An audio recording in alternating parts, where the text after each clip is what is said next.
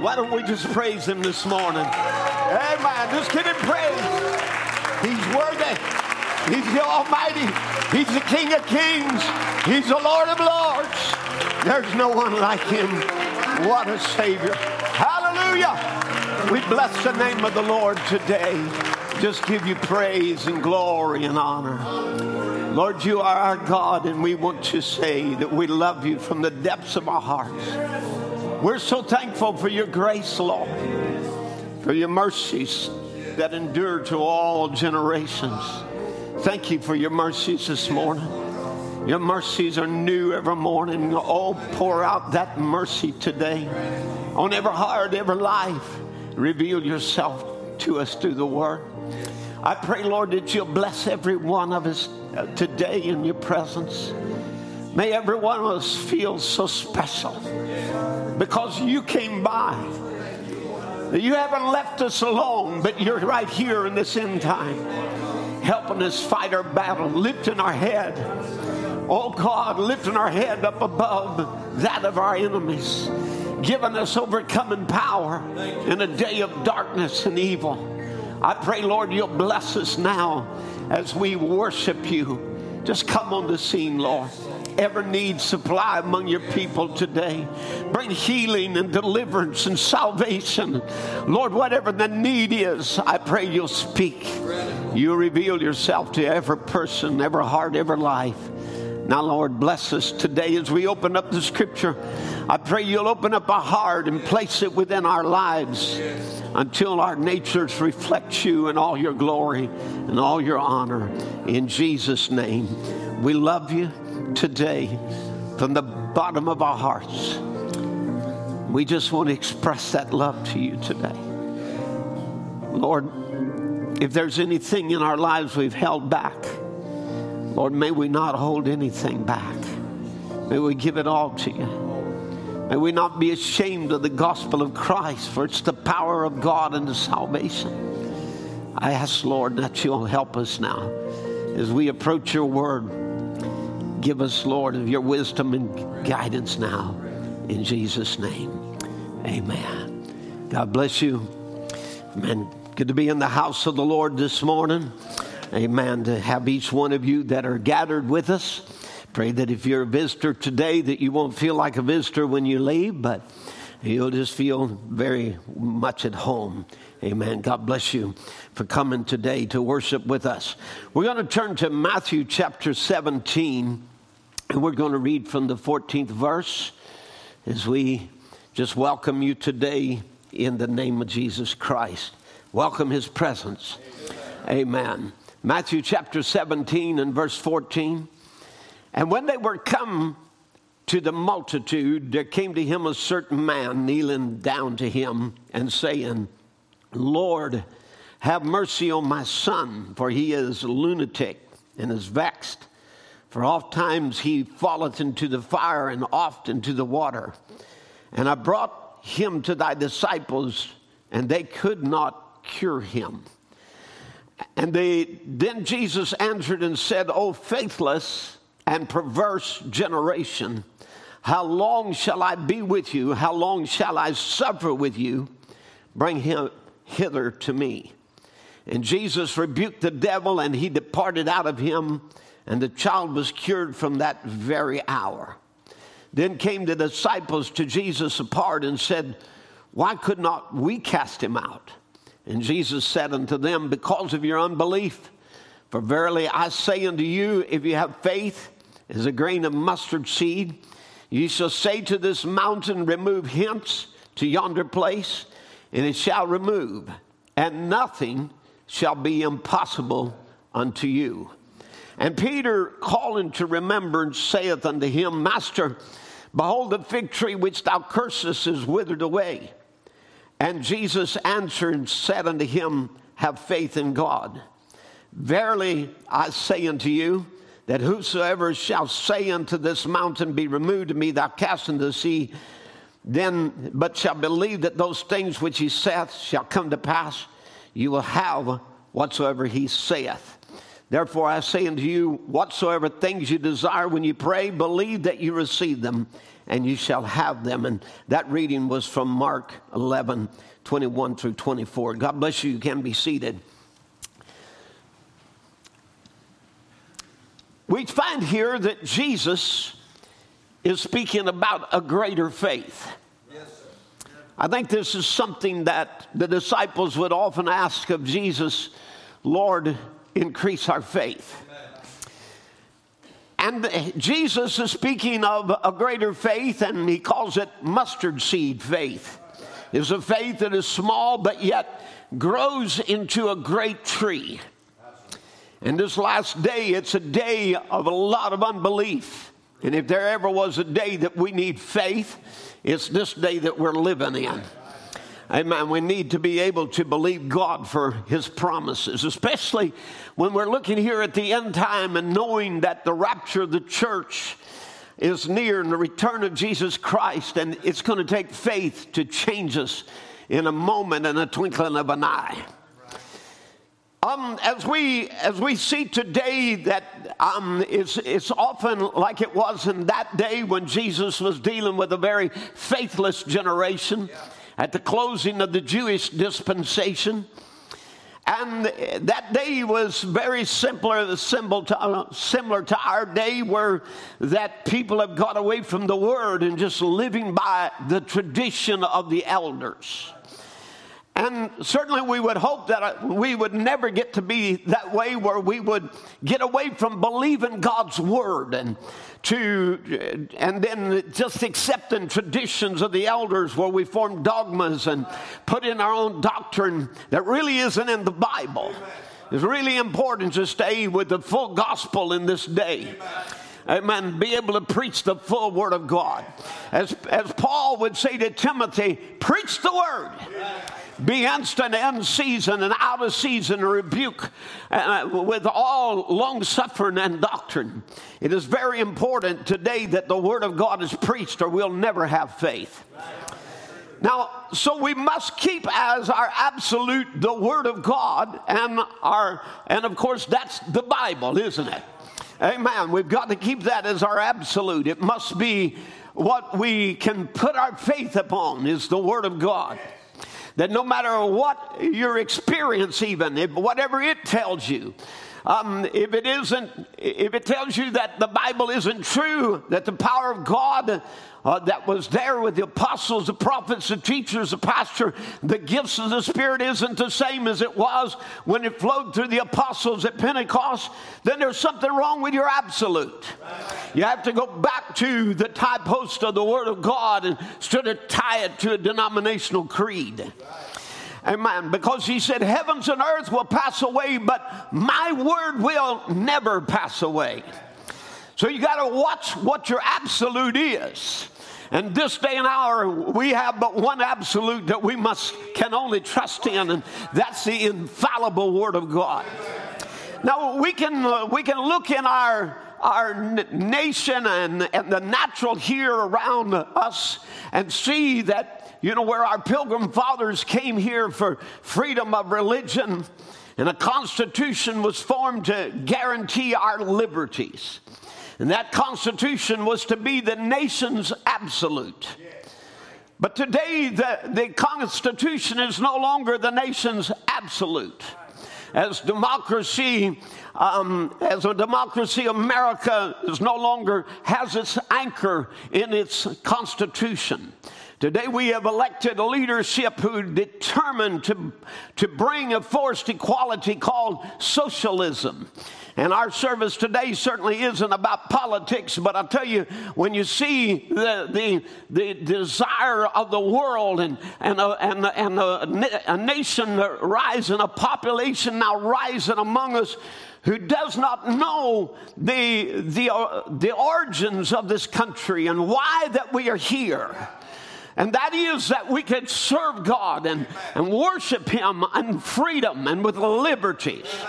And we see the rise of this Green New Deal that the Democratic Party is pushing. And let me just say, we're not Democrats, neither are we Republicans here.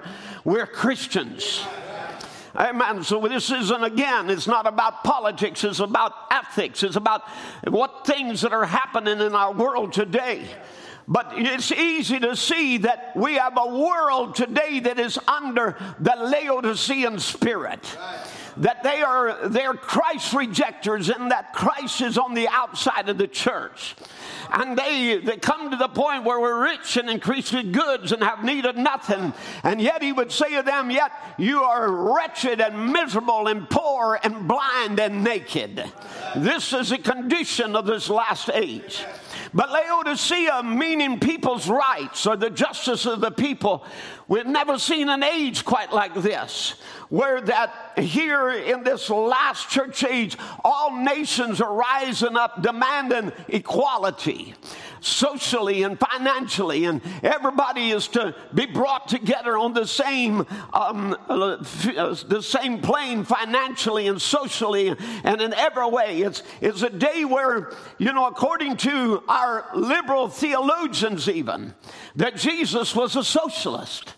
And the early church and the guidance of the Spirit practiced socialism, and thus we ought to do today. And so you see, it is because there is a complete desire that is in the hearts of men to have a one world government, for everything to be peace and everything to be equal and everybody have the same. Well, I'll tell you, it's not going to happen under politics. No matter who you vote in. The only way that this is going to happen is for the King of Kings and the Lord of Lords to become first Lord of your life and then King of this earth, where that the millennial reign can come in, and then there will be peace on the earth. Then there will be justice and equality, but nothing that man can do can bring that to pass. Every bit of it is false promises. Now, but today it's a day and hour where we want to make everything one. The church, the state, religion and politics coming together. It shows you the end time, where the tares are all being bound together. But it ought to tell us, if the tares are being bound, the wheat is about ready to be gathered into the garner. What a day that will be. Now, Laodicea was a city of earthquakes. When we're speaking of this being placed in Revelation 3:15, where he tells us of Laodicea being the last church age. And it was a city of earthquakes, and earthquakes finally destroyed it. And this age will end in God shaking the whole world. The whole world that has gone off to in love with the old harlot system and the world system, they will all crumble. But the very earth will be shaken and then renovated for a millennial reign. Amen. What a day and hour that is that we're looking for. Do we realize right here, as we speak today, as we just deal with this for a moment, how close we are in the end time process? Yes. Do we see America rising up like a lamb in Revelation chapter 13 and then begin to speak as a dragon? Do we see the heart of the people begin to change more and more and more evil until there's no conscience left in our nation and in our world, where we can kill the unborn, where we can destroy little babies in the wombs, and then people will applaud that. How awful that is in our age and our time, as a people that are supposed to be a nation under God. But again, we find in this unity and this oneness. You realize in February, most of us has missed this in the news. The Pope and the most important imam of the Sunni Muslims signed a peace pact together as they prepare for a one world religion. And the Pope and the Grand Imam signed this historic declaration of fraternity, calling for global peace between nations and religions and races, in front of an audience, a global audience of religious leaders from Christianity, Islam, Judaism, and other faiths. Don't you realize where we're at, church? Yeah. We're at the time they're about ready to crown them an Antichrist. They're about ready to get a one world religion and bring it all down to the end time prophecies being fulfilled. But before that time, you've got to be ready to leave here. There's a rapture coming for the church of Jesus Christ, and you've got to be prepared for it. And that's why we're here today. We're not here to talk politics. We're not here to talk about even all the social evils in the world, but we are here to talk about how we can prepare to be that people of faith here in this end time who will have that overcoming faith and overcoming power to rise above Satan and sin and unbelief. Now, the Bible tells you very clearly in the book of Daniel about the kingdoms of this world. He would see it as a great image that he would see, and it would be a head of gold and then go down into lesser quality metals until it finally comes down to the feet. And we would see that it would be Babylon. And then the kingdom would give away to Medes and Persians, and then to the Greek and down to Rome, and then iron and the clay, which comes right down to Romanism and communism together. But I want you to remember that when it reached the feet, as it comes down to the end, the Bible said, Daniel said, I saw a stone that was cut out without hands. Amen. This is not a man-made government. This is not a man-made power. Amen. But this is God's own power striking the feet of that image.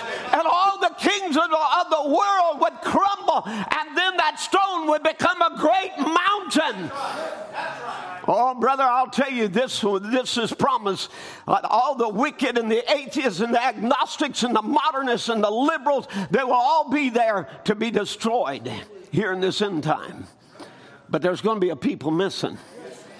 That's the bride of Jesus Christ. You and I need to be prepared to meet the Lord. Now, of course, there is not just the tares that are being gathered, but there is also the wheat that is being gathered. And of course, that this gathering will be a physical translation out of this age.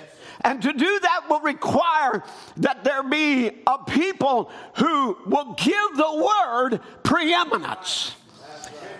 Amen. That the word would have the headship. In other words, it means more to them than what everybody else is saying, than what the world is decreeing is right or wrong. But they give the word of God the preeminence, and let the word of God be what is right, and call what is right and wrong. Amen. Now, oh my friends, to do this, we've got to be returned to the original atonement. And that's where we're at. To come back to the atonement of the blood. To see Christ in his whole power. Amen. To make it word that there is nothing impossible with you. Amen. To bring you into that place of faith. Where that your faith is operating as a son or daughter of God. I'd like just to paraphrase Matthew 4, chapter 4, where Jesus ministered from place to place throughout all the province of Galilee, and he taught in the synagogues, preaching the hope of the kingdom realm, and healing every kind of sickness and disease among the people. His fame spread everywhere. Many people who were in pain and suffering with every kind of illness were brought to Jesus for their healing. Epileptics, paralytics, and even those tormented by demonic powers were all set free. And I like the way it concludes it. Everyone who was brought to Jesus was healed. And I just want to say today, that we might get men to Jesus. Amen. Because everyone that is brought to Jesus is healed. Amen. This is a God who is a healer, who can take you out of your sinful state and make you a son of God, who can take you out of your broken health and heal you and bring deliverance. Oh, that we could get you to Jesus. Oh, that we could have Jesus in our midst this morning as our healer, our deliverer, and people have a faith that will operate and bring down that very presence of God into the church, where everybody brought to Jesus is delivered. I can look at you. I can look at many of you, and I can remember the day where you were brought to Jesus. And when you got into his presence, amen, when you got into his presence, you were healed. You were delivered. Your life has never been the same. Now, I'm just going to go back just historically just for a little bit as we speak about some things this morning. I just want to speak about some things that we're at in this time, in this hour. You know, in 1946, an angel of God came to William Branham, and there he told him that he was commissioned by God to go and carry a gift of divine healing to the world. And this has sparked the great divine healing revivals that happened in the 1940s and the 50s. It would be this same man that in his meetings, that as he would preach, that there would be men and women that would stand up and prophesy and speak in tongues and say, as John the Baptist was sent to forerun the first coming of Christ, you are sent with a message to forerun the second coming of Christ. And there he would go out and there would be a divine healing move that would be sparked. There would be other great men that would get inspiration. It would be Oral Roberts that would meet him after the service one day and talk to him and say, do you believe that God would hear my prayers? It would be men like, other great men of God in that era of time that also would get the spark from that meetings and where they were seeing God do his work in an omnipotent way, showing his healing power and his grace. Amen. But then we come 9 years later in the year 1955. It had been 9 years since the angel of God had appeared and sent William Branham to forerun his coming. Starting out with a gift of divine healing and showing the same power of the original atonement. Now, to begin with, the divine healing movement was embraced and welcomed by all the Pentecostal denominations and especially by the Assembly of God. But by 1955, the denominations were now withdrawing their support, mainly due to financial reasons. Because even though William Branham was not after money and would make that clear, would not let them beg or plead for money in his campaigns, and once he took enough offerings to pay for the expense of the meeting, he quit taking offerings because he was afraid of three things, he said, that always got a preacher, which was money, women, and popularity.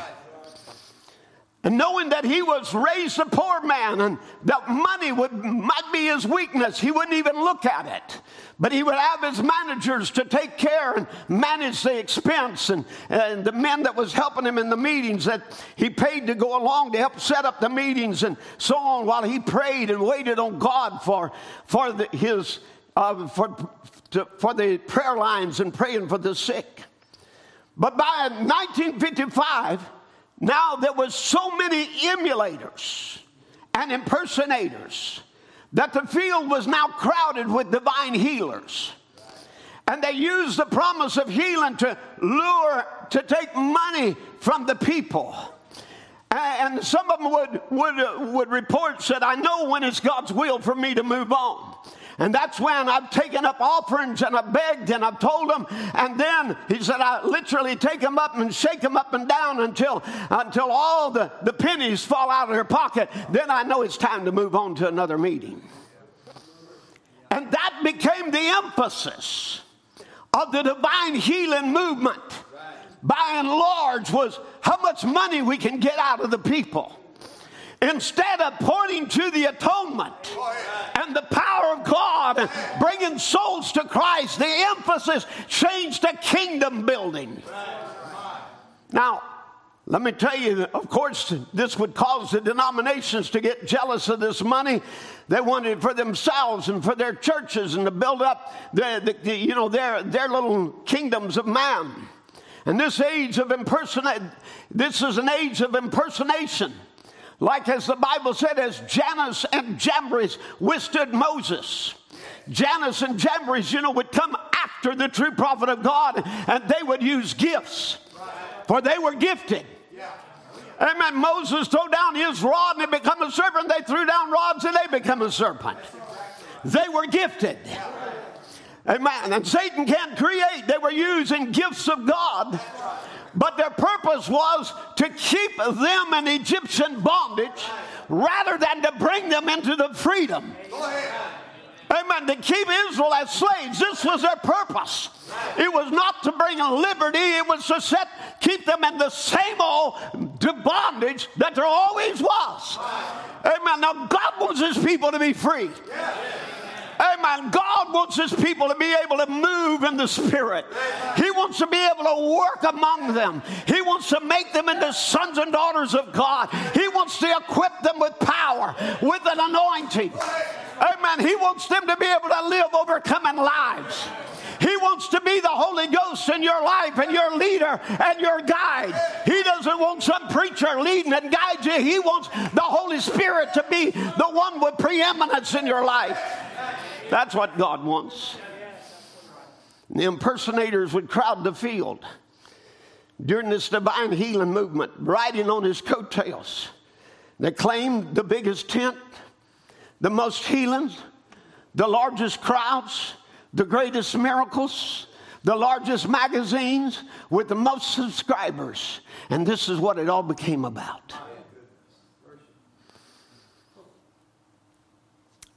Now, should we be shocked today when we come down here where we're at in time and we see even today there are impersonators rising, wanting to be the prophet, coming with their own revelations to outgun the prophet, where they become more gifted than he, more intellectual with better clarity, more able to bring revelation than the very messenger that God would send? You see, Paul would say it, once I'm gone, there are going to be grievous wolves that will come in, and they'll not spare the flock. Once I'm gone, they'll come and they'll claim equal revelation. For their purpose is not to help you, but destroy you. And this became the goal of many that would rise up in Paul's day and would stand there claiming greater revelation than what Paul had. Can you imagine Paul, the apostle of Jesus Christ, with revelation, and then he would be forced. He said, I am forced to boast. I'm forced to tell you, I too am an apostle. I met the Lord. I met him on the road to Damascus. I have been there in the depths of the sea 3 days and nights. I've been whipped. I've been this. I've had miracle and signs and wonders. All of this. He said, you're forcing me to have to boast, to be able to prove my apostleship. Because why? By now there was so many rising up impersonating Paul, bringing revelations, until he would say of Hymenaeus and Philetus, I've turned them over to the devil. Because they're saying the resurrection is past. And Paul he had preached a spiritual resurrection, that we are resurrected in Christ. Amen.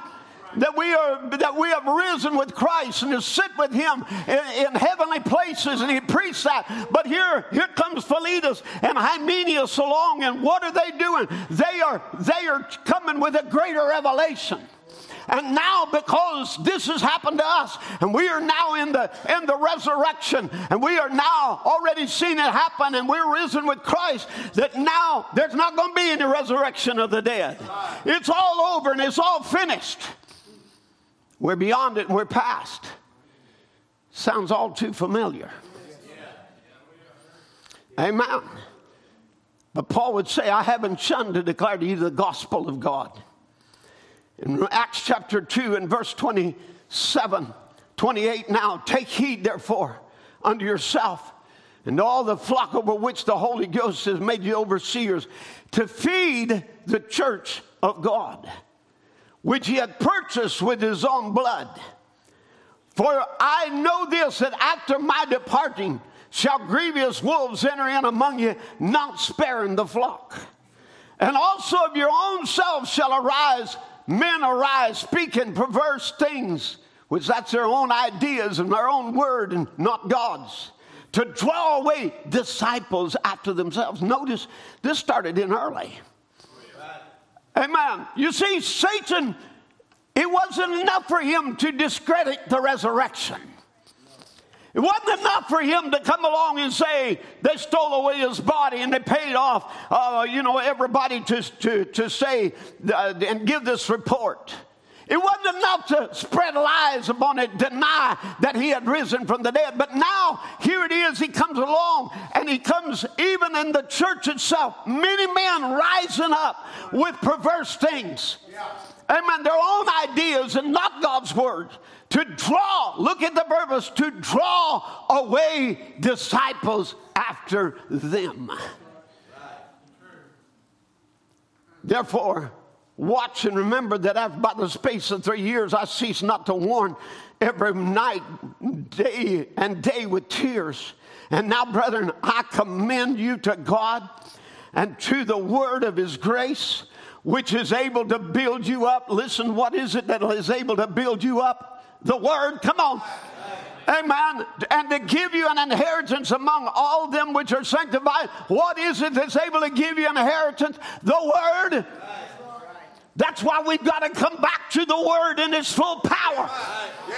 Amen. Mountain moving faith.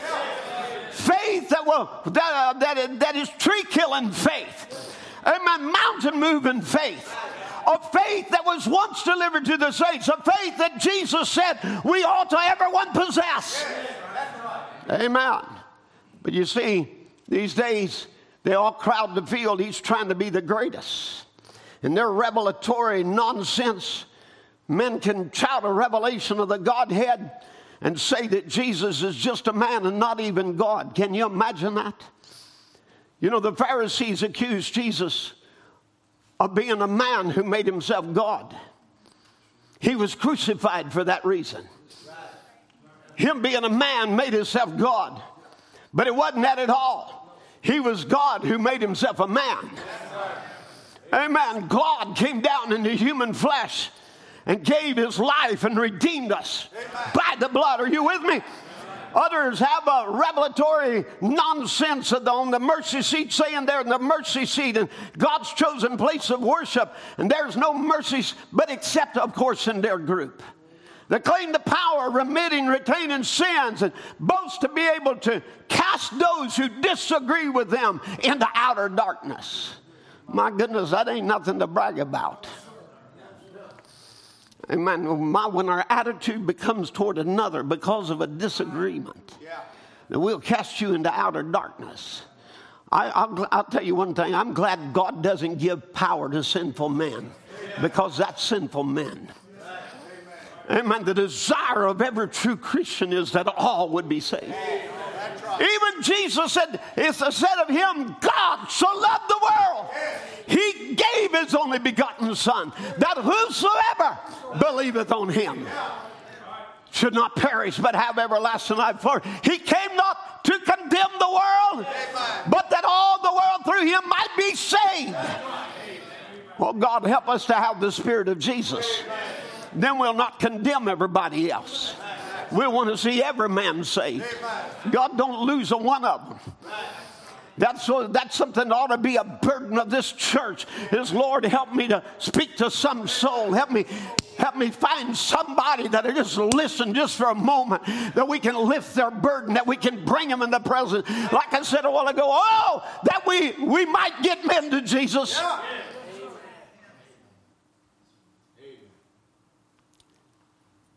Because why? Today the emphasis is on getting them to church. Yeah. And church can't save you. And we can get you to church, but if we can get you in God's presence. And that's where the responsibility of a group like this is bring such an atmosphere. Amen. That it and welcomes the Lord Jesus, and he comes down in our midst.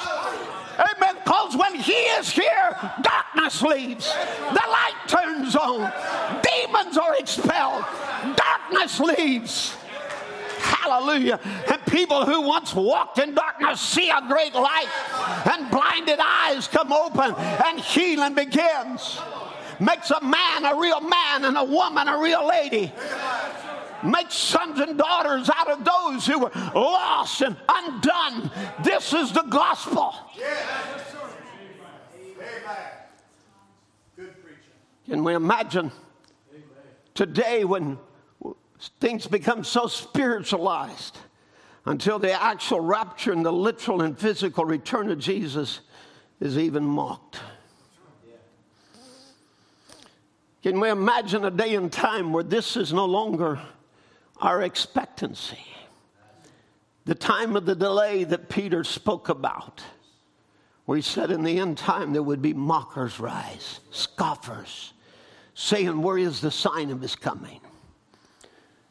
And people are going on as if things are going to continue on forever. And every sign, every corner, amen, God's got warning signs and flagmen out with waving a red flag saying it's coming to an end. And they go right on through it. Now, so you see, church, we're here in a time where that we must keep our expectancy on the return of the Lord Jesus, because that is the greatest hope of the hour. Without that, we've lost everything. So our whole focus ought to be on, Lord, come back for us. Whatever you do, don't leave us here. Darkness is coming on the world. Amen. Evil is rising in every way that we can look, socially, economically, spiritually. It's evil getting worse and worse and worse. The day is getting darker as we go along.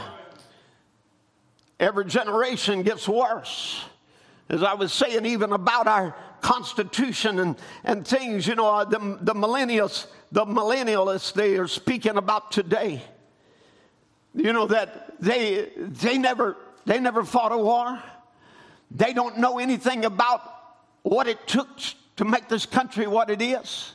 They have no idea of the sacrifices that have been made to afford them this freedom. And now they're ready to sell it off into socialism, into communism. Can you imagine what a day that we're living in? But oh, what an hour we ought to be, friends, when we everyone have the opportunity to meet the same Christ. You see, they cannot, and we cannot today go back and meet our Pilgrim Fathers, and we can't go and meet a John Quincy Adams or Thomas Jefferson or somebody that'll tell us what this Constitution meant and what we stood for and how we fought for it and our principles. But I tell you, that may not be true about here as Americans, but I'll tell you, as Christians, every one of us can have that fresh and up-to-date experience and meet Jesus Christ for ourselves, and him not be a historical God, but a present tense God. That's right. And there's no excuse. There's no excuse. Because once you ever meet him, then you know his deliverance power is what he wants to give. You'll know his healing power is what he wants the church to have. You'll know his saving power. Amen. And his keeping power. Amen. Is what he wants to give the church. Amen. This is what he wants. Remember, Jesus answered to them, said, have faith in God. This is a word that we've got to have in this day. Have faith in God. Amen. You cannot have faith in politics. You cannot have faith even in the religions of this world. There's only one thing our faith is going to be anchored in, and that's God. Amen. Amen. Notice, he said, for I say unto you, that whosoever shall say unto this mountain. He wants to bring a people into mountain-moving faith. removed, and be thou cast in the sea, and shall not doubt in his heart, but shall believe those things which he saith shall come to pass. Now, Jesus is telling us some very key things here. First of all, he said, whosoever. That means that power is open to every one of his children. It's not just for preachers. It's not for bishops. It's not for popes. It's for whosoever. Are you one of them this morning? Then it is for you. Whosoever shall say to this mountain. Amen. Now, Jesus was looking at a literal mountain. But let me tell you something. You got mountains in your life. There's things that needs to be removed. Things that you've been dealing with that you shouldn't have to deal with. Something in your way you can't get through. But I'll tell you this, God wants to give people mountain-moving faith. Amen. That will move out the hindrances in your life. Amen. We have dealt too long with sickness. We've dealt too long with sin. We've dealt too long and allowed demon powers to control our lives, control our families. It's time that we realize who we are as sons of God. Amen. That God has given whosoever mountain-moving faith. If I can get you to say, if you'll start speaking to your mountain, and quit doubting in your heart. Quit letting doubt win. Yeah, I know every time that you try to stand up for the Word of God, doubt begins to come and fight against you. But I'm trying to say to you this morning, quit allowing doubt to win and start letting your faith rise up and win over doubt. When should Satan's unbelief ever become greater than God's Word? That's right. Amen. Doubt is Satan's unbelief. When should that be given more preeminence in your mind and your heart? Right. Satan's word should never have preeminence. You're a believer. Amen. Satan's word has no right to have preeminence in you. The word of God is to have preeminence.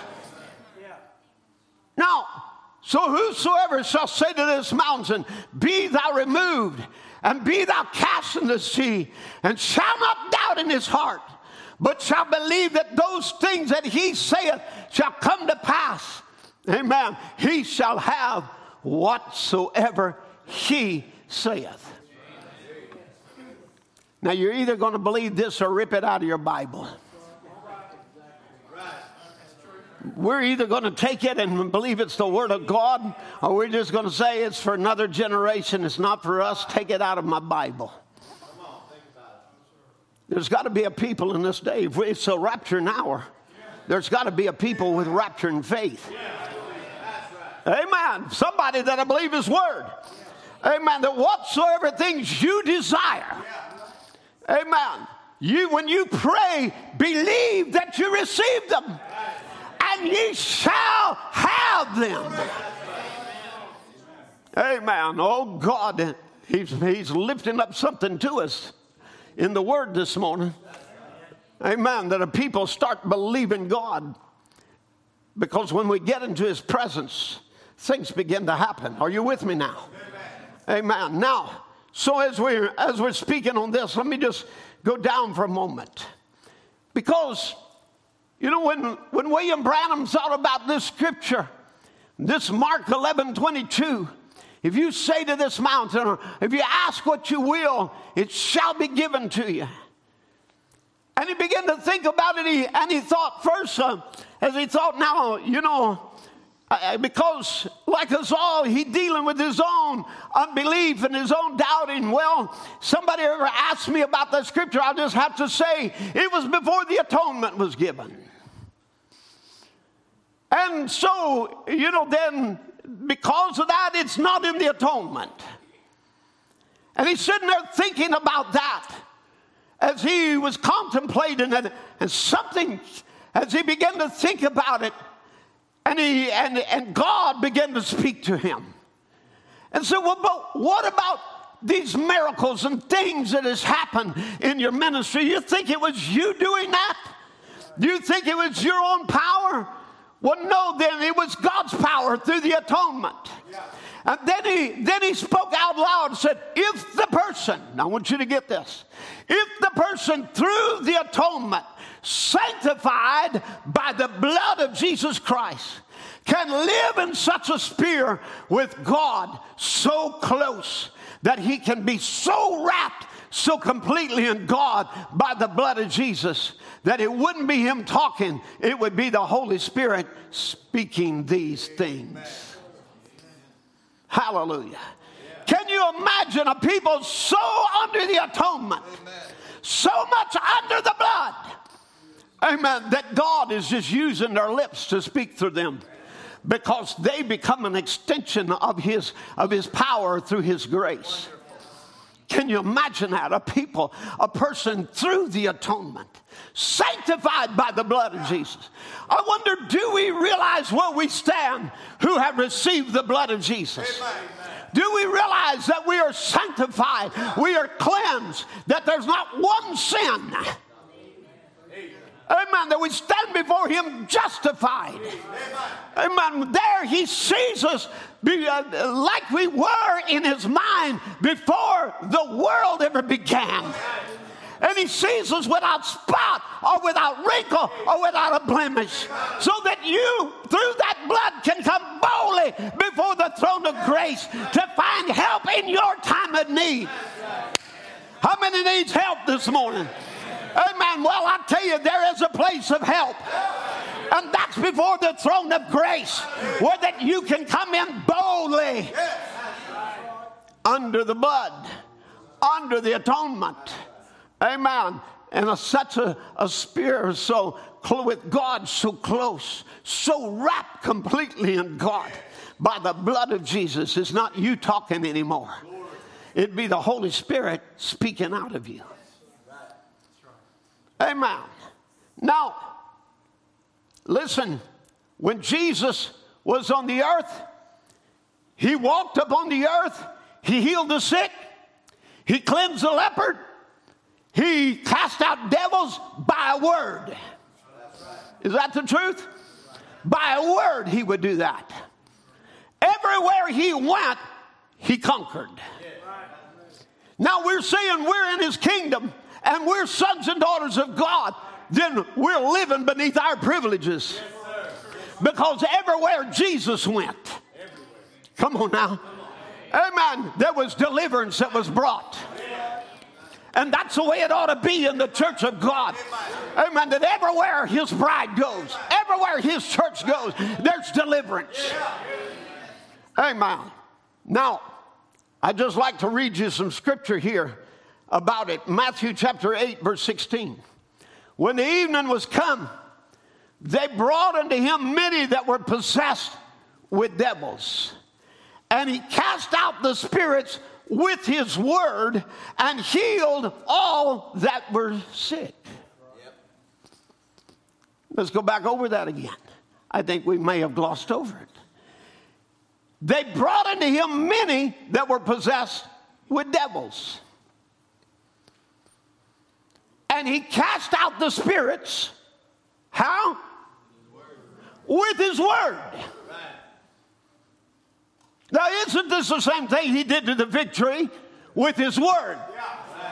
He spoke to the fig tree and the life left it.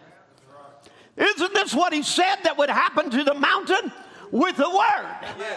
If you say to this mountain, be thou removed. So Jesus not only was telling his disciples that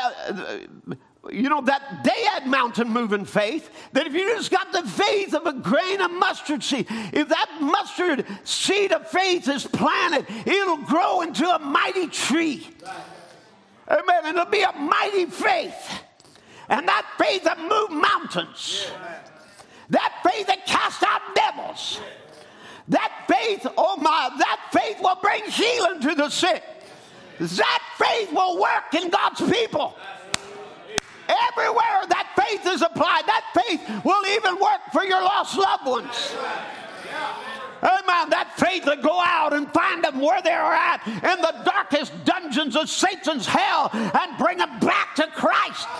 Amen. That's the power of the blood. And that's the power of believers' prayer. Where they say, He sent His word and healed them.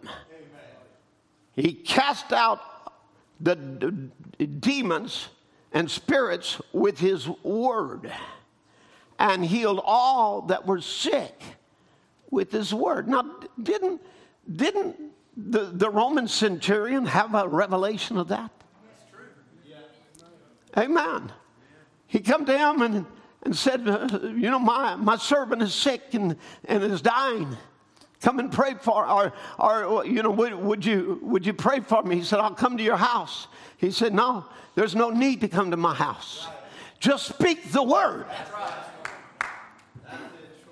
Now, it might have been miles to his place. It didn't matter how far. These words travel on spirits, on the Holy Spirit.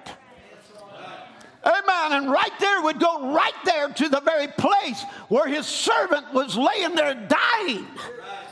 And the word would rebuke the devil that held him bound and be healed. So he said, look, I'm a man of authority.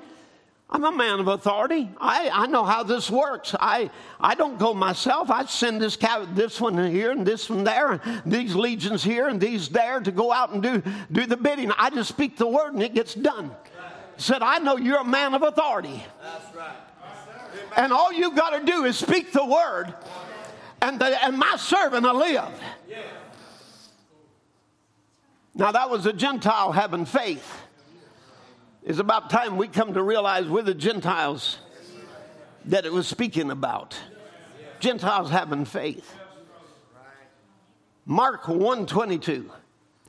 And they were astonished at his doctrine. I want you to look at this. We pride ourselves sometimes in having the correct doctrine.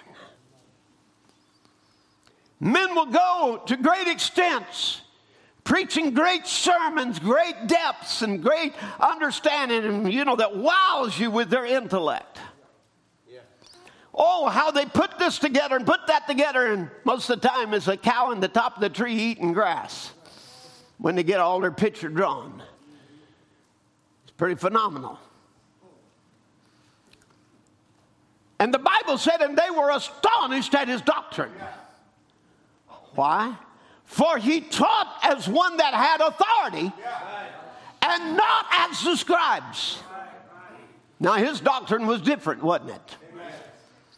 And there was in their synagogue a man with an unclean spirit, and he cried out, saying, let us alone. What have we to do with thee, thou Jesus of Nazareth? Art thou come to destroy us? I know thee who thou art, the Holy One of God. And Jesus rebuked him, saying, hold thy peace, and come out of him. And when the unclean spirit had torn him and cried with a loud voice, he came out of him. And they were all amazed, insomuch that they questioned among themselves, saying, what thing is this? What new doctrine is this? For with authority commandeth he even the unclean spirits, and they do obey him. Now this is what the doctrine of Jesus will do. Yeah. Right. Amen. We want to preach true doctrine, don't we? Doctrine without this authority is not his doctrine. It's just doctrine. It's man-made ideas. But when you get the doctrine of Jesus, and that's what we want to preach, the doctrine of Jesus. We've had enough doctrine of man. But when we preach the doctrine of Jesus, amen, what will this new doctrine, this doctrine denominations know nothing about, amen, this doctrine that will command even unclean spirits. Do you know people come down to the altar and leave with their same old dirty lust spirit and their same old drinking spirit and their same old cigarette spirit and their same old dope spirit going right along with them, and they come down the altar for prayer and go right back the same way they are? That's not the doctrine of Jesus. Amen. The doctrine of Jesus is, though you're your sins be as scarlet, they will be white as snow. Though they be red like crimson, they shall be white as wool. As far as the east is from the west, I will remove your sins from you. That's the doctrine of Jesus. And the doctrine of Jesus casts out the devil and fills you with his own Holy Spirit that empowers you to live a life of victory and a life over sin. That's the doctrine of Jesus. Amen. And you cannot teach the doctrine of Jesus without having and using the authority of Jesus. Too many today, we're seeing people saved in their sins and not from their sins. Let me tell you, when you get in his presence, he will not leave you the way he found you. You will be forever changed. You can get in church and leave out the same old sinner you came in. But you ever get in Christ? One time, just get in Christ. Old things have passed away, and behold, all things have become new. You cannot be the same person anymore. You're changed in his presence. Amen. So he said, they said, what new doctrine is this? For with authority commandeth he even the unclean spirits, and they do obey him. This is something that was said of every believer. And these signs shall follow them that believe. In my name, I'm leaving you in my stead for you to act in my name. And in my name, you shall cast out devils. Amen. You will heal the sick. You will speak with new tongues. If you take up serpents, it shall not harm you. Amen. Come on. This is the word of God. This is the word, the last words that Jesus spoke. And he taught, and his words had authority. And we are not preaching the words of Jesus unless the authority of Jesus accompanies the words. Amen. Because everywhere he went, he conquered. Amen. Everywhere you go, you're to conquer. You're a son of God, a daughter of God, in his image, in his likeness. Come on. You know that. Species brings forth species. It's the law of God that everything brings forth of its kind. Humans bring forth humans. Dogs bring forth dogs. Cats bring forth cats. Come on. But I tell you, we're preaching about a new birth. And when you're born of God, God brings forth gods. Amen. Sons of God, in the image of God. People that know their God and do exploits. They stand on that word. They declare it to be the truth. I mean, he didn't say you had the power. He said you had the authority. You say it, I'll do it. Whatever you bind on earth, I'll bind it in heaven. Whatever you loose on earth, I'll loose it in heaven. These are the words of Jesus. That ought to be our words today. We ought to be taking God's words as our word. If we're sons of God, we're of his species. We're of his genus. Come on. Of his genus, of his kind. Now, everywhere Jesus went, he conquered. Amen. He conquered everything that could be conquered. He conquered passions, pride, sickness, devils. When he died, he conquered death. When he rose, he conquered hell. Amen. He went up and conquered everything that was against mankind and went to the winepress of God and crushed it down and conquered death, hell, and the grave, sickness, formalities, everything. He overcome it and rose again on the third day and conquered all the atmospheres above and cut that mist between God and man and connected heaven and earth together again. Through Christ, you have a connection back to heaven. Through Christ, you have the power to rule on earth as a son of God. Amen. There he stands, a mighty conqueror, since he rent that veil in two. He's got the keys of death and hell on my side, and he says, fear not. Amen. I am he that was dead, but behold, I am alive forevermore. And I've got the keys of death and of hell. Amen. There he was. He raised, said, don't fear. I'm the first and the last. So therefore, he cut every obstacle between God and human beings, that they might be connected like they were in the Garden of Eden. Amen. There again, you know, this may choke you, but man then is omnipotent. Anywhere his faith can work, it's all power. Everywhere that he operates as a son of God, omnipotence goes to work. That omnipotence will cast out devils. That omnipotence gives you power to live an overcoming life. You say, Brother Tim, I'm a Christian and I've had this habit and I can't overcome it. Let me tell you, friend, you ever get a real drink of the Holy Ghost, overcoming power will be on the inside of you. And because that overcoming power there, you'll overcome that thing. You'll rise up above it. It'll come underneath your feet. You were not meant to be conquered. You were meant and ordained to be a conqueror.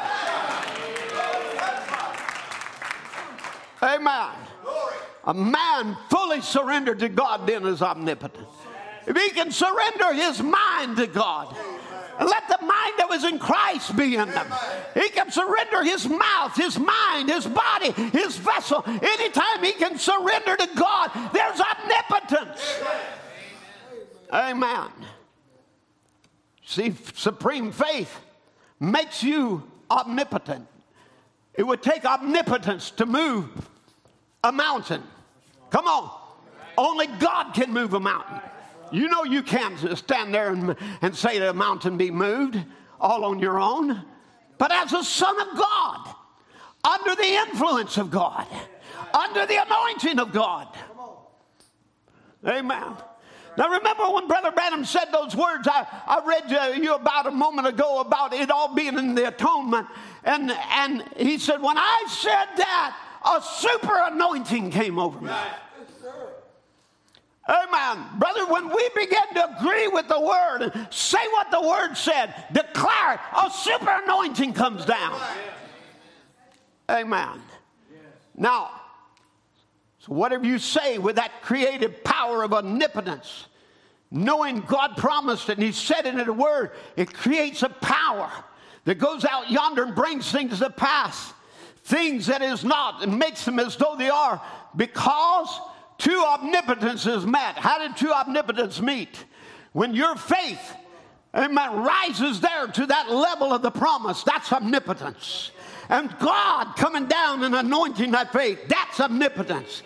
And when that begins to speak, there's a power goes out and something happens. Amen. This is why he would say to John, don't fear, little flock. Don't fear, John. All that I am, you are heir to. All my power is yours. My omnipotence is yours as I stand in your midst. Notice, if he's not in our midst, we're just a dead church. We're just a dressed up, bejeweled corpse. Amen. But it's still a corpse. No matter how pretty you make the building, no matter how wonderful you make the singing, if God ain't in it, we're just a dead church. But when God comes down, omnipotence begins to work. Cancers begin to cast out. Amen. Demons begin to flee. Amen. Habits begin to leave because omnipotence starts speaking. Hallelujah. That's what we want to see is omnipotence speaking. Power. Because why? Faith has been placed in God. Notice he would say, my omnipotence is yours as I stand in your midst. Brother, this is why we declare he's right here in this last age. Right here in the middle of this church, standing in the midst of his golden candlesticks, right here in the last age. He said, I'll never leave you and I'll never forsake you. I say, what a promise. I say what a word that is. Amen. I'll be with you. I'll be in my church. I'm not going to leave them. But when I leave the earth, I'm taking you with me. And I'll tell you, we can feel his spirit lifting the world, lifting the nation, lifting society, lifting families, lifting off of churches. But oh God, when you lift up from this earth, take me with you. Because I don't want to be here when Satan is the king of this earth and reigns for that short time in the tribulation. I don't want to be here. All my power is given to you, and it's yours to use. You speak the word, and I'll perform it. That's my covenant, and it can never fail. It's time we start using the word against our enemy.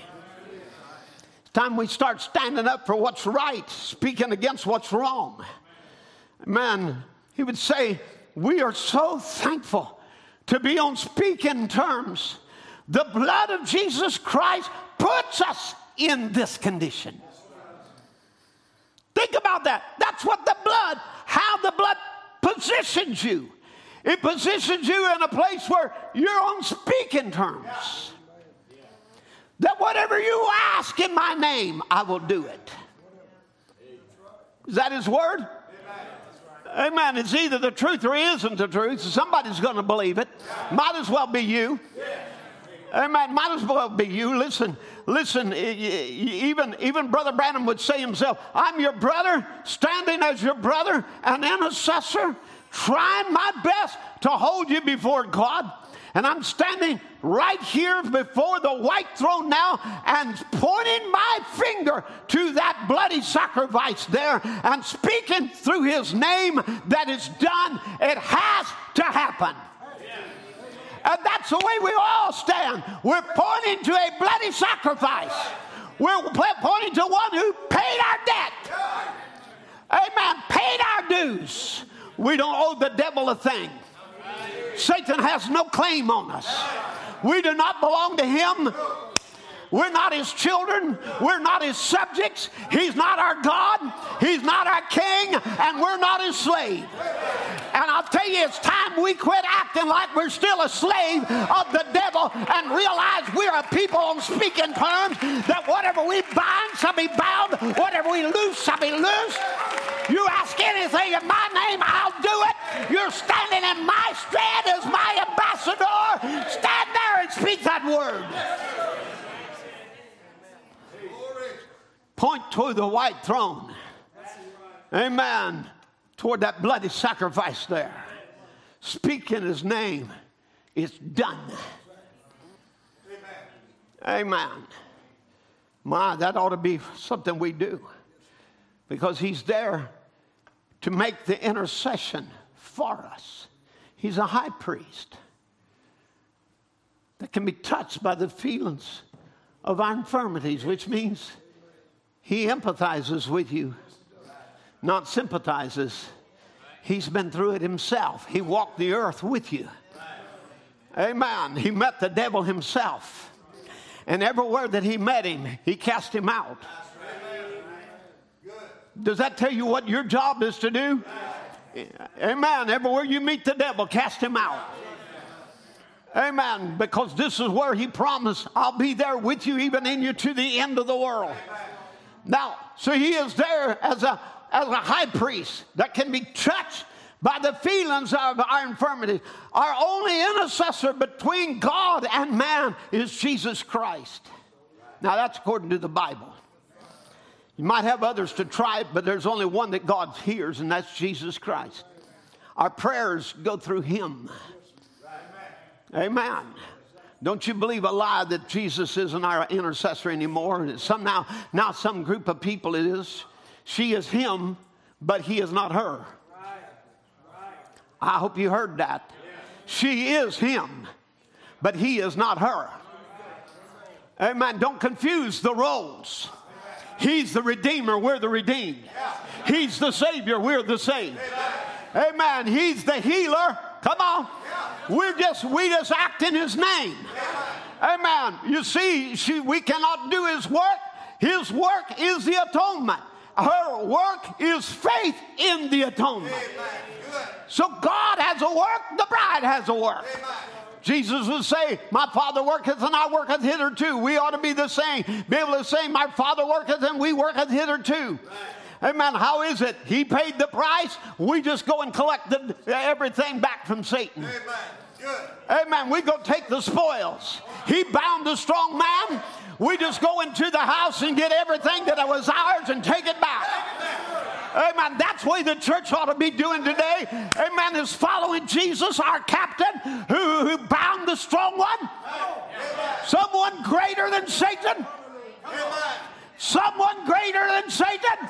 Someone stronger than Satan came and bound his house. I'm quoting you from the Bible. He came and he bound his house. Someone greater, someone stronger. Is your Jesus greater? Is he stronger? Did he bind him? Did he pay the price? Did he bind him there with his death at Calvary? Amen. Then the devil is bound, and all you got to do is go and collect the spoils. Go get back what the devil stole from you. If he stole your joy, go get it back. If he stole your peace, go get it back. If he stole your children, go get it back. Whatever the devil stole, you get it back from him. Amen. He has no right to tramp on you as a son of God. You're not his slave. You don't have to take another beating from him. You don't have to be whipped another time. Hallelujah. You are a son of God. You're a daughter of God. And you don't have to take no more weapons. You are free to throw down your shovel, throw down your hoe, and take God's promise. Hallelujah. Hallelujah. That's where we ought to stand this morning, on the unfailing word of God. He's the Lord God that healeth all diseases, the healer, the deliverer, the Savior. Amen. Your need supplier. Hallelujah. Sure, we're to intercede on the behalf of others. Amen. That's what praying is all about. Believers interceding through prayer about a need. But the bride isn't the intercessor. There's only one that God hears, and that's Jesus Christ. And we approach God through his sacrifice, and through him he hears us. Amen. You see, you deny the body, that's the atonement, the sacrifice. You deny the body, the blood, or the word, you're dead the minute you do it. And that's what Satan wants us to get to us to do today, is deny the body. Deny the atonement. Deny who we are in Christ. Deny the power of that blood that makes us stand in his presence as a son of God. So when you deny the body, the blood, the word of Jesus Christ, you're dead the minute you do it. Satan's got you. You see, again, it's God's chosen place of worship where he puts his name, not in the church, but in his son. Now, it was under the power of the blood, the atonement, that Moses created. I'll let you think of that for a minute. Moses created. Moses took with words, created. Are you with me? Amen. He called for flies, and flies came. He called for frogs, and frogs came. Amen. He called for darkness, and darkness came. He called for light to take over the darkness, and light came. Whatever Moses spoke, God backed it up. Now, friends, that was not even under the atonement of Christ. That was under the atonement of blood and bulls and goats. Amen. So tell me, which is greater? The blood of Christ or the blood of bulls and goats? So the blood of a looking to the sacrifice of Jesus put a man named Moses on speaking terms.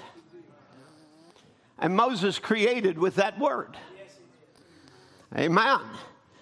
So now the power of bulls and the blood of bulls and goats gave power to Moses to go out there by the commission of God, stretch out his rod and say, let there come flies. You see, he had the word of God. He spoke that word. And when he did, it came from God's thought. For a word is a thought expressed. And so God thought it and put it in Moses' mind. Now, friends, let me just tell you, God thought it, and he's written it right here in the Bible. Amen. And you can read it, and it comes in your mind. Amen. Now, Moses thought it. God thought of me, and Moses, come in Moses' mind. Put it in Moses' mind. Call for flies. He called for flies.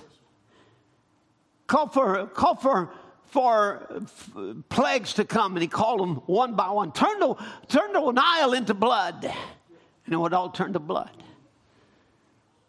He did that under the power of the blood of bulls and goats, which has no power today because it's all fulfilled in Christ. You sacrifice all the animals you want to, and it will not produce anything. It was only looking to a greater lamb coming. So Moses there spoke, and now it becomes a word. Now watch. Once it's spoken, it's a word. And once it becomes a word, it's released. And once it's released, Moses turned around. Maybe there wasn't a fly in the country, and hours from then, maybe one old green fly began to buzz around. In a half an hour, there was maybe 10 pounds per square yard. What was it? The creative word of God that was spoke by the lips of a mortal man. And Jesus is saying the same thing to you. Take the word, place it on your lips. You tell me, well, what is his sword? The word of God. You tell me what the book of Revelation says, where it's held. In his mouth. You see, the sword cannot stay on your side in your scabbard as a decoration. You're a soldier. And it's got to come out of the scabbard. Amen. And spoken with your lips, put in your mouth. And you begin to speak what God said. First thing you need to be is start to speaking what God said about you. I am a son of God. I have been bought with the blood of Jesus Christ. Amen. I am the righteousness of God in him. Amen. I have his peace. Amen. I have his authority. He's commissioned me. He sent me to the earth at this time. I'm here for a reason and for a purpose. I'm here to serve God and to serve his command. And now I've got a situation here. I take dominion over it. You need to get up in the morning and look in the mirror and say, I'm a blood-washed, blood-bought son or daughter of the living God, and I am here to torment devils. I am not here to be tormented by devils. I am here to give the devil a hard time as long as I'm here on this earth. Amen. That's what I'm here for. I'm here to overcome. I'm here to rise up above. I'm here to meet the challenges. I am here to defeat the devil anywhere, by the word, anywhere, any place, anytime. Because that's what God called a people to do. People that's in his image and his likeness. Now God could use the men, God uses men. That's how he uses. He said, I'm the vine, you're the branches. The branches bears the fruit, not the vine. Is that right? When he came here, he was the first branch that came out of the vine. And he did the works of God. He said, he that believeth on me, the works that I do shall he do also. Amen. So then you become the branch. Now then, he's expecting you to bear fruit. And he said, anything that ain't bearing fruit, he said, he purges it that it'll bring forth more fruit. So the very thing, the purging that you're going through is so that you will bear fruit. So when I had this problem in my life, God did it. God's given an opportunity for your faith to go to work. I'm meeting with a trial. I don't want no trial. It's an opportunity, not a trial. It's an opportunity for your faith to go to work. Why did this happen to me? So my faith would have something to work on. Amen. That's exactly right. This is exactly the way you got to start looking at your trials that you're going through. It is something not to destroy me. I cannot be destroyed. I have eternal life. I cannot be destroyed. This is not going to destroy me. I am here to destroy it. Satan, your kingdom's coming down. No weapon that is formed against me can prosper. I'm a son of God. I've been bought by the blood. I know who I am in Christ. God uses men. God could have used the sun to preach the gospel, could have used the wind to preach the gospel, but God chose men to preach the gospel. That's just God's way. Amen. God's going to use you. He will use you to triumph over the devil. Amen. It'll be your prayers that cast him out. Amen. It'll be your voice speaking against the enemy. It'll be you standing there with the Word of God. Amen. Now, but you know, here again, Moses under the blood of bulls and goats. You know, there he spoke a word of creation. You know, we stumble sometimes. You know, God could speak a squirrel into existence. God could do this. God could do. Let me tell you, God was using Moses, and he spoke flies, lice, rains. He spoke all kinds of things. You know what he was doing, though? Not to torment God's people, but to free God's people. Right. And he was using the power of God to plague the devil. That's right. Amen. Does that give you any idea what you're to use the power of God for? Yeah. Not to be puffed up and be a stuffed shirt, but to plague the devil. Yeah. To make the devil so miserable that he finally says to you, get out. Get out of my country, get out of Egypt, leave here, go on. And you'll say, yeah, we're going, and we ain't leaving a hoof behind. Where everyone going? Listen, what's the matter with the church today? What is wrong? Here Brother Branham would say, my opinion, we're not coming with that sincerity to the right thing. For if God could do that by the blood of bulls and goats and bulls that only covered sin and made a propitiation for the sinner, but the sin was still there, only covered over, what can he do through the blood of his son that omits sin? God has not manufactured but created a blood that takes away all sin. I believe that sin will be broke up when it's confessed upon the basis of the blood of Jesus Christ. It's like dropping a drop of black ink into a bunch of Clorox bleach. It just breaks it into the chemicals and sends it plumb back to where it come from. And that's the way the blood of Jesus Christ does, that sends a man across the chasm again as a son of God. And then why? The creative power of God is in him, and at least whenever God can command it to be done, it'll be done. But the blood puts us back on speaking terms. It's time we hear the voice of God. The voice of God is speaking. Why are you crying to me? Speak. This is what he told to Moses. He's met with an obstacle. He said, why are you crying to me? What is all this moaning about? You ought to be speaking. You ought to be looking at your problem and saying, it's coming down. The Red Sea's coming open. Amen. And when it does, it's going to drown all of Pharaoh and his army. All the devils are going to be dead behind us, and we're going to be like Miriam with a tambourine shouting the victory. Because we're not leaving from here a defeated people. We are leaving here a victorious people. A victorious church without spot or wrinkle. Are you with me? Amen. So you stand in the presence of God as a redeemed son. Now, that's why the church is living far below its privilege. And instead of coming out and facing the issue, we're still just kind of probing at it, wondering if it'll work. But it's time we realize who we are. How many more sermons are we going to have to hear that identifies us in Christ as who we are as His children? Face the issue. Face up to it. Face up to the fact that you are under an atonement. That your sins are forgiven. That you have no past.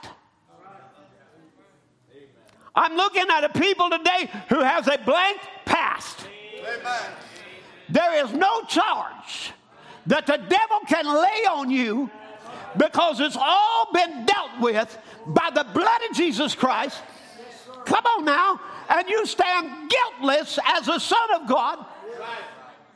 He doesn't see anymore where you faltered, where you failed, where you made a mistake, where you quibbled, where you disbelieved. It's all gone. And you stand before Him as a son of God. Amen. Under an atonement. And because you're under that atonement, now you can go before the throne of grace anytime and find help in your time of need.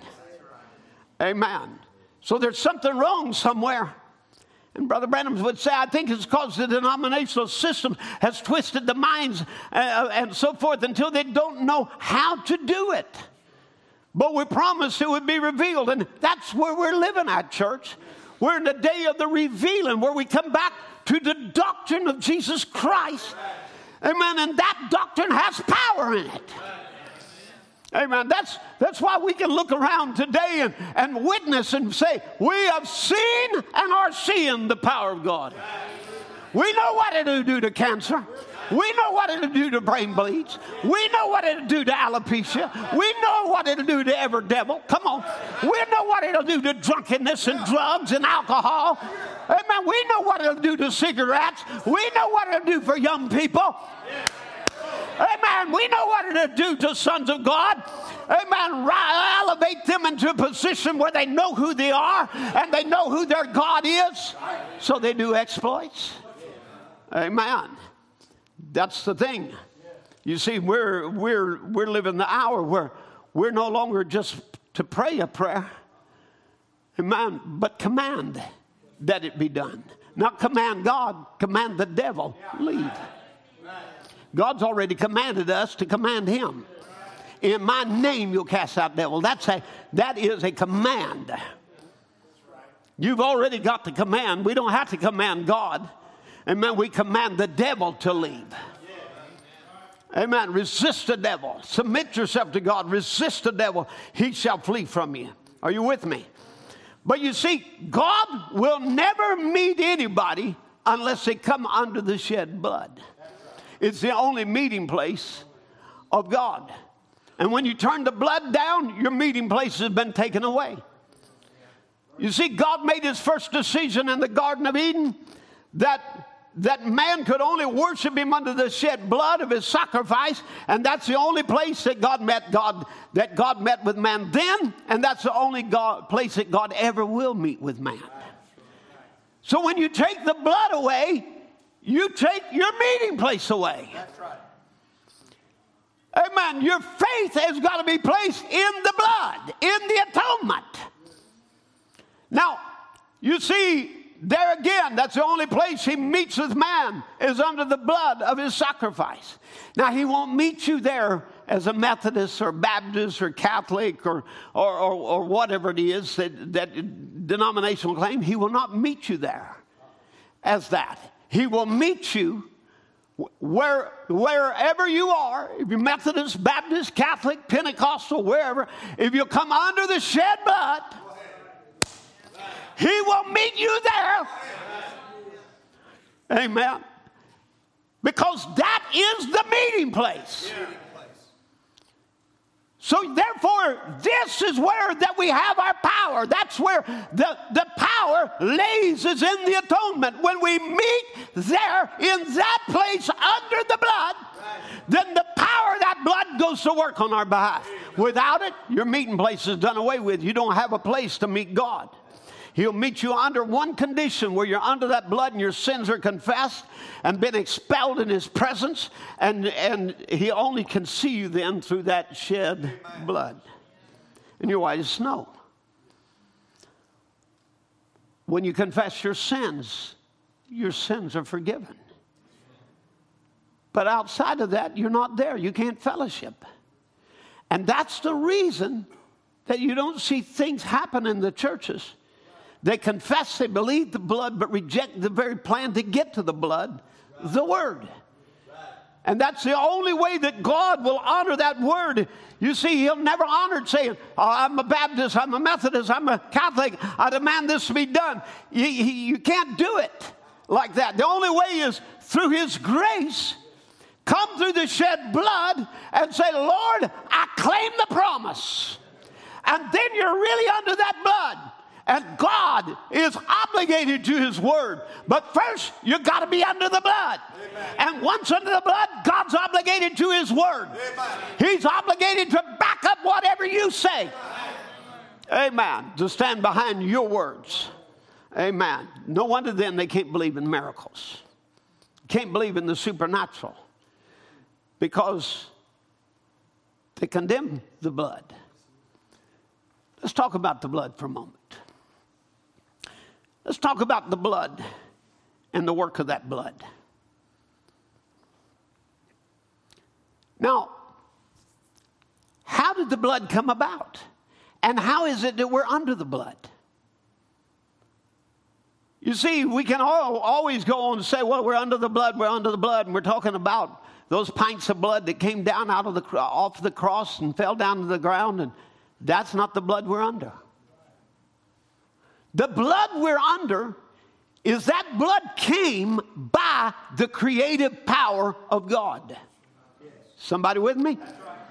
Amen. God took a blood cell by creation. Now you want to talk about creation.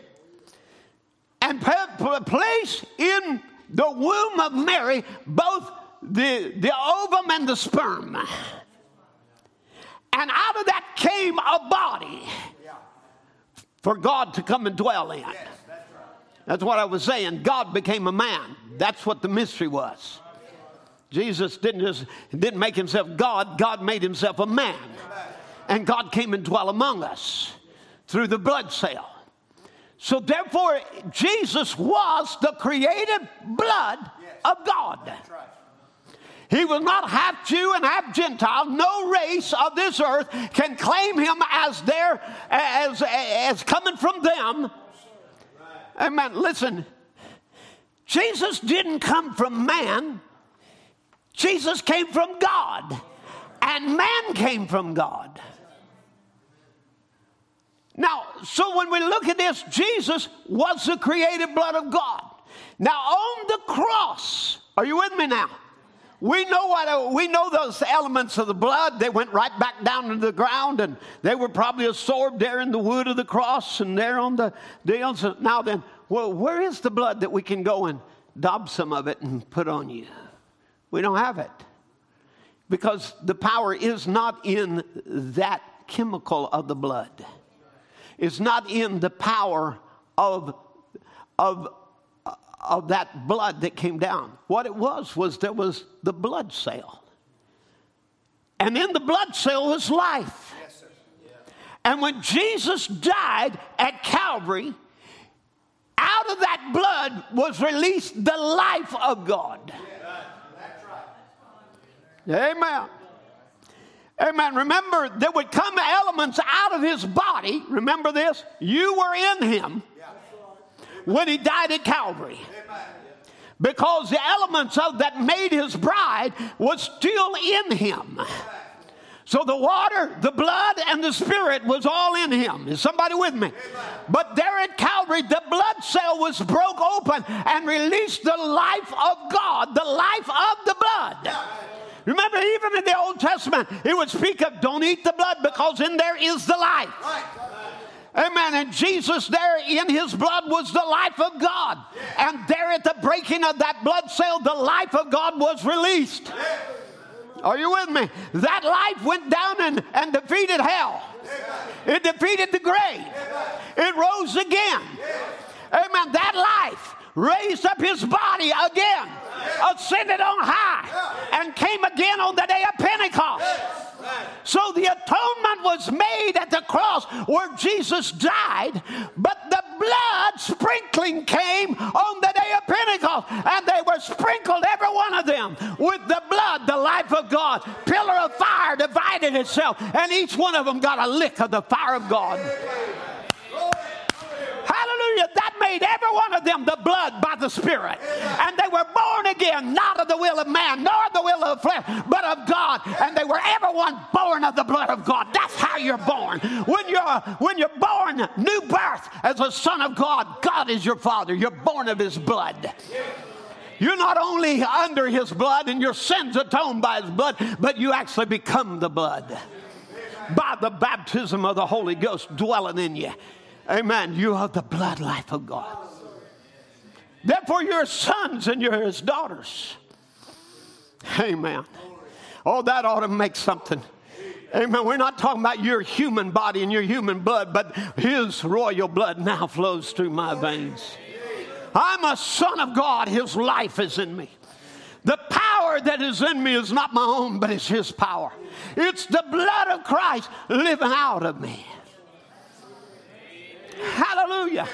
Amen. You come into His presence. Now you come boldly before His throne of grace. Remember, there in the holiest of holies, there was some particular things that was in there. One thing was a pot of manna. Amen. On the outer courts, they could go out there and gather manna everywhere they wanted to. But if they kept it over, one day to the next, it would breed worms and stink. But on the Sabbath there, or for the Sabbath, there would come an extra portion, and they would take it. And they would take it in their homes, so there would be no gathering on the Sabbath day. But then Moses told them, go get an omer. Go get a bunch of this and take it in the holiest of holies. Because I want every generation of priests that come into this place, that they can go and get some of that original manna and eat some for themselves. Amen. Now this is exactly what God did for you. Amen. He opened the veil so you could come into His presence. Where every one of every generation, are you His priest? Have you got a right to come before the throne of grace? Come boldly there. Then every generation, hallelujah, has a right to go in there and get a bite of that original manna. That bread out of heaven. Are you with me? This is what He gave on the day of Pentecost. Amen. That original manna, where that every person can have their own experience with God. Not you and a priest, not you and a pastor, but you and God alone. And there you go in the presence of God, and you get some of that original Pentecostal manna that testifies He's still the same yesterday, today, and forever. Amen. Also, that are in the holiest of holies, there come a question on the priesthood. And the priesthood was question whether Aaron was truly chosen of God. He said, I'll tell you what, you bring Aaron's rod and put it in here. Bring the others in here and place them also. And I'll show you which one is mine or not. My choice. And he takes Aaron's there and he puts his staff inside. Come on. Puts it inside the holiest of holies, and it put out almond leaves and bloomed and made almonds in the presence of the Shekinah glory. Amen. And when you are chosen of God and brought into that holy place, amen, if God can take a dead stick, amen, a dead stick, He can take somebody who is dead in his sins and trespasses and bring them into His presence, and life come into them, and they bring forth the fruit of Almighty God. Hallelujah. How does that happen? Under the atonement. So you have the right to the very life of God, the very power of God, the very manna of God, dwelling in His presence as the children of the King. Let's bow our heads together. Let the musicians come. in the presence of the King.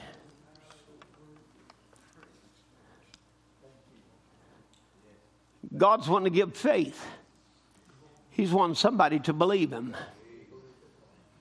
He's wanting somebody to move into that element, past the human mind, past the human thinking, begin to think like God thinks. When you go to thinking like God thinks, then your problem ain't too hard. It ain't too big. It ain't too difficult.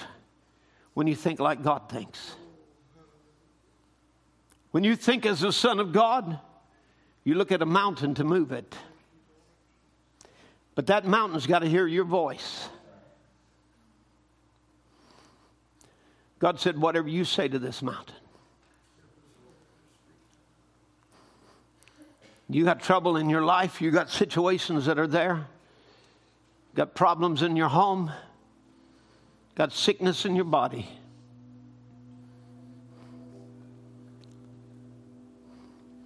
Your problem is not too great. Your mountain's not unmovable. Your situation isn't too hard. Your problems aren't too big. Say it's impossible. With you, nothing will be impossible.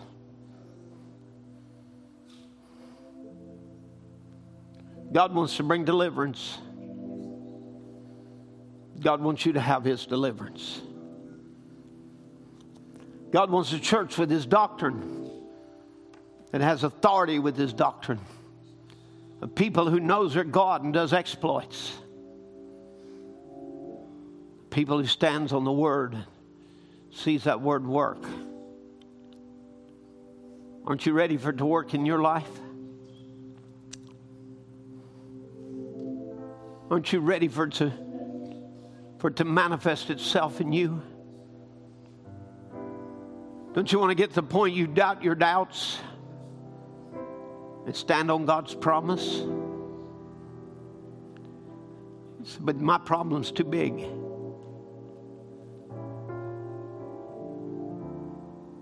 My situation, my mountain's too high.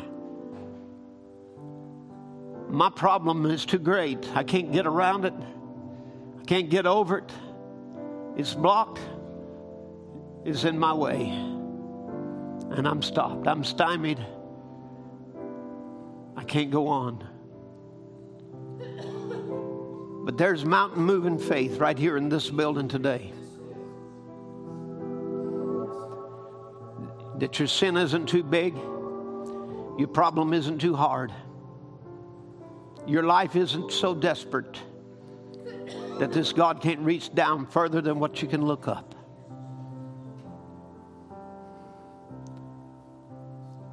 Jesus said, have faith in God. I wonder if there be those this morning say, Lord, place that faith in my heart. Lord, I accept that faith, Lord, today to believe you. To believe you for your promise. I need you. I got a mountain in my way. I got a situation I can't get over. I got a problem that's way too big. I'm not able to deal with this situation. That's right. As a human being, you're defeated. But if I could get every to step over into faith, and as a son of God, then you know you're omnipotent. Your faith is all powerful. It'll move mountains. And when you and God meet together in that meeting place where that you believe him, then he's pleased to back your word.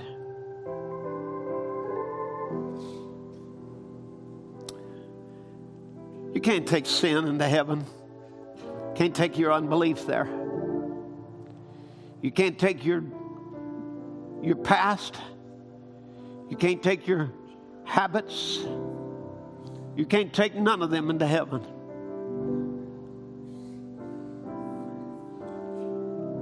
But there's a blood that'll cleanse you from every sin. wash you whiter than snow. Cause you to believe God's word and his promise is yours. And you'll be able to say yes and amen to it. So be it. Let it be so. I accept it, Lord. Amen. Would there be somebody here today said, I'd like to get in that presence of Jesus? Because everywhere Jesus is, he delivers. I'd like to be in that presence. I'd like to be in that presence today. I need that deliverance in my life. Would you just raise your hand to God? Say, Lord, I need you. I need you. I must have you. I must have you. I need that deliverance. Amen. I can just get you to believe on him just for a moment. Your dark, ugly, sinful past will become white. Every bit of the darkness gone. I can just get you to believe on him just a minute. Just a moment. Every sin that you ever committed be white like wool, purged by the blood of Jesus.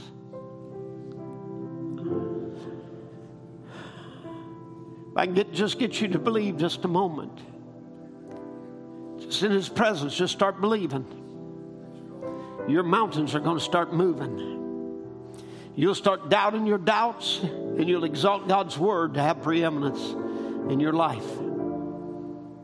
Ask him to do it right now.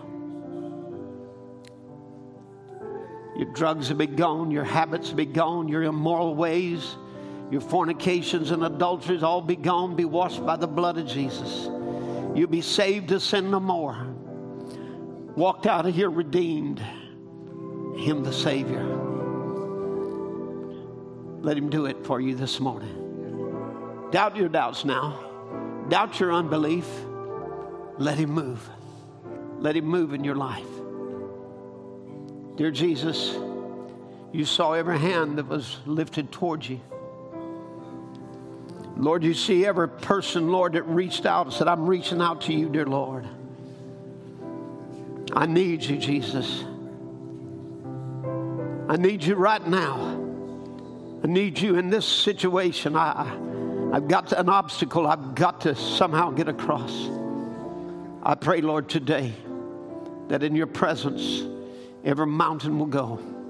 Every fear will vanish. Every sin will be gone. And victory will be in the house of God today. In Jesus' name. Thank you, Lord. Thank you, Lord. Thank you, Jesus. Thank you, Jesus. We bless your name, Lord. In Jesus' name. Amen. Amen. Praise the Lord. Let's sing that song, I am redeemed, been bought with a price. I am redeemed. I'm bought with a price. Jesus has changed my whole life. If anybody asks you just who I am, tell them that I am redeemed. Let this become your song today.